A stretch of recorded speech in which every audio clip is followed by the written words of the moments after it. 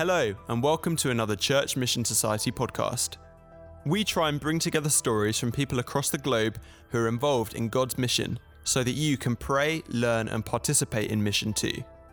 To discover more stories, visit churchmissionsociety.org. On the 17th of July 2018, Church Mission Society hosted a day for people wanting to engage more in mission among those who identify themselves as spiritual but not religious. Matt Arnold spoke about his connections with pagan pride. In the following interview, he shares more about this, as well as about being, as he puts it, re-evangelized by pagans. This is Naomi Steinberg. I'm here talking with Matt Arnold, mostly about pagan pride, but actually the first thing I want to know is what does it mean to be a stage mentalist and a Christian minister? So a stage mentalist, I wanted to find out about Derren Brown. Derren Brown was somebody who I thought, wow, he's doing some stuff. And as a Christian, I'm thinking, is he actually in contact with something that is dark? Is he doing something that is involved with some spirits talking to him that's giving him this information? So I'm a natural curious person, and I decided I'd go and explore. So I got interested in mentalism because actually mentalism is the last piece of magic that remains mysterious for adults. You can go and buy a Marvin's magic kit with cup and balls and card magic and all that sort of thing. And everybody knows it's a magic trick. But when you do mentalism, you can, if you wish, start a cult. Not that I would advise doing that, but you can have this power or perceived power to know information. I would basically put it down to a mentalist is an information thief. And they will wheedle information out of you in one way or another. You won't know that, but they will then replay that information back to you and appear as if, wow. So you're doing it right now? Is it happening? No, I'm not reading your mind or anything like that. No. So I've done. I used to be a member of Nottingham Guild of Magicians, and I've done stage act stuff. I do close-up magic with antiques as well, and that's where I got interested in the storytelling side of things, which was my into mystery and myth and all that sort of stuff. You said something earlier that really stuck with me, and I think it'll stick with me for a while. You said that you were, I think, re-evangelized by paganism. Could you tell me what you mean by that? Yes, it does sound a bit scary, doesn't it? Whoa, Matt's become a pagan. No, I haven't become a pagan. What I've found is that evangelism is sharing good news. Okay, so if you truly believe that God is speaking in different cultures, then God will be saying things that are good news to that culture. So what is good news that I can hear from the pagan community? A love of the natural world was something that I have been evangelized with by the pagan community. That's taken me back to exploring God within the natural world. So they believe many believe in an immanence of God or the divine. And I'd kind of been brought up really with a transcendent approach. God is out there or lives in your heart. And so for me to try and get my head around that, as first off, I've trained as an engineer and a scientist. I used to be a head of physics.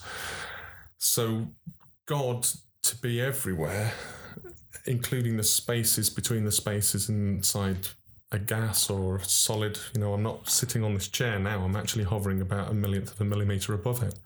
But God's in those spaces. And so to then realise that God is there, present, and there's nowhere I can go, Psalm 139, all that sort of stuff. I went back to Scripture with a fresh vision of God. And also enchantment. Christianity's lost its awe and wonder in a lot of places because it has all the answers. You can buy a book, the answers to this, 101 answers on, and all apologetics. Traditional apologetics is propositional answer, question, answers type stuff.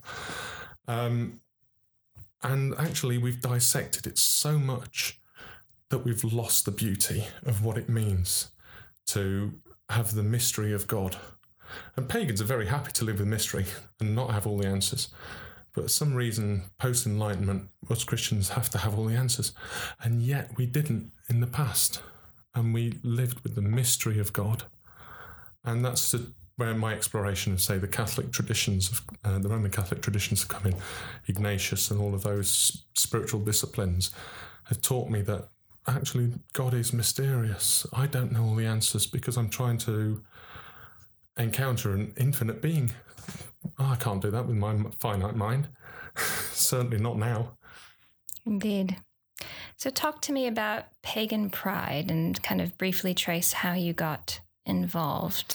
Okay, so I often speak at Pagan Pride, and it's a privilege and an honour. How did that happen? I went to what's called a moot, which is a pagan gathering. The title of the group that meets is Spellcrafters, and Christians get a bit scary about the word spell, but actually gospel actually comes from that. If you look up the word, it just means word. So I went to this pagan gathering and got to meet some of the bigwigs of the pagan world. I didn't know that at the time, but the bigwigs of the pagan world in Nottinghamshire anyway. And I was showing them some of my material that I'd written because I'd been part of the Forest Church movement at the time. And I'd been writing rituals, which as a strict Baptist upbringing, ritual was something we didn't do. So I discovered a love of liturgy and I'd shown it to them. And they were going, Matt, you're writing pagan rituals, what are you doing? And having had them checked out for theological accuracy with a Baptist, Anglican and Methodist ministers, I'm thinking, okay, I'm going somewhere new here. And after 5 hours of conversation in a pub, this couple, David and Esme Knight, asked me to come and speak at Pagan Pride. And from there, I've been back pretty much every year, speaking either as the Deep Green Christian as a testimony, or as an interfaith panel person, or talking about the Forest Church, or even Jesus the Green Man. And what is Pagan Pride itself? It's one of the most fascinating festivals, day festival, totally free of charge, run by a very small committed team of people. It's a family-friendly event, and it's there to promote paganism as a viable way of life, a viable faith path, and you have all sorts of things like talks, workshops, belly dancers, you have Robin Hood come along and speak, you have live bands, and you can buy all sorts of goods there.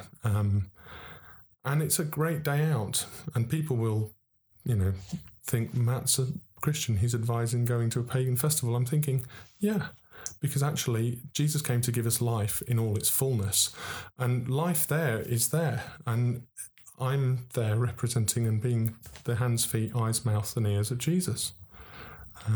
That's how I operate. What's a deep green Christian? A deep green Christian. So you have eco-spirituality where people will change their behaviours to be more environmentally friendly. And that's great. That's a very, very positive thing to do. I do that. But I also go a bit deeper than that, and I look at the interrelationships between the living world. I have a very Christian animistic approach. So for me, the world is full of persons, just some of them are human beings. In Narnia, C.S. Lewis's thing, Eustace, I think it is, who's asked or talks about the stars and what are the stars? And, well, they're a big ball of gas, aren't they? No, that's what they're made of. What are they? And so, for me, a deep green Christian is one who can stand and say a Psalm 148, praise him, sun, moon and stars, and actually get alongside the natural world in its joyous symphony of creation and praise to the one that made it. So I haven't asked this question of anybody yet that I've been interviewing today, but somebody was posing the question to me when I went back to my desk. Can you be a Christian and a pagan? It depends what you define as pagan. If you define a pagan as a polytheist, I would say you would probably have some very difficult things to do with that. If you were talking about a cultural pagan, then I think, yes, you can be. I myself would be a pagano-Christian rather than a Christo-pagan, because I think the prefix determines your culture and the suffix is actually your core belief system. So for me, my core beliefs are, who is the person of Christ? He is the Son of God, one of the Trinity. Everything else is pretty much up for grabs in terms of, the where the wind blows, so that I can fit in where I need to. But at the same time, I know who I am and whose I am. And that's the most important thing. So in terms of like the Christian community, obviously we're in a room full of people today who are definitely interested in exploring this topic. Do you see more and more interest in this kind of mission among people who are spiritual and not religious? Or do you feel like it's growing or declining or remaining static? Well, the fact we're here today is a positive thing. That's, a forward-thinking move for the church to be doing. I think the church can sometimes, in times of great change, retreat to a place of stability where it doesn't want to reach out to new stuff because it's trying to just manage what it's got already in terms of declining numbers. So, yeah, I definitely say, well, it's on the rise in terms of where Christians are trying to go. There is a flip side to that in the sense that because it is seen by some as sexy evangelism, they want a piece of it, and they've had a narrative that is, we can walk into a place and we can save lots of witches and druids and all of that sort of stuff. And actually, that's the worst kind of operation. And, we do have to be aware that is taking place, and it's totally and utterly uncontextual, and it does more harm actually than good. Thank you for listening to this podcast from Church Mission Society. For more material from our day conference on mission among people who are spiritual but not religious, go to churchmissionsociety.org/spiritual.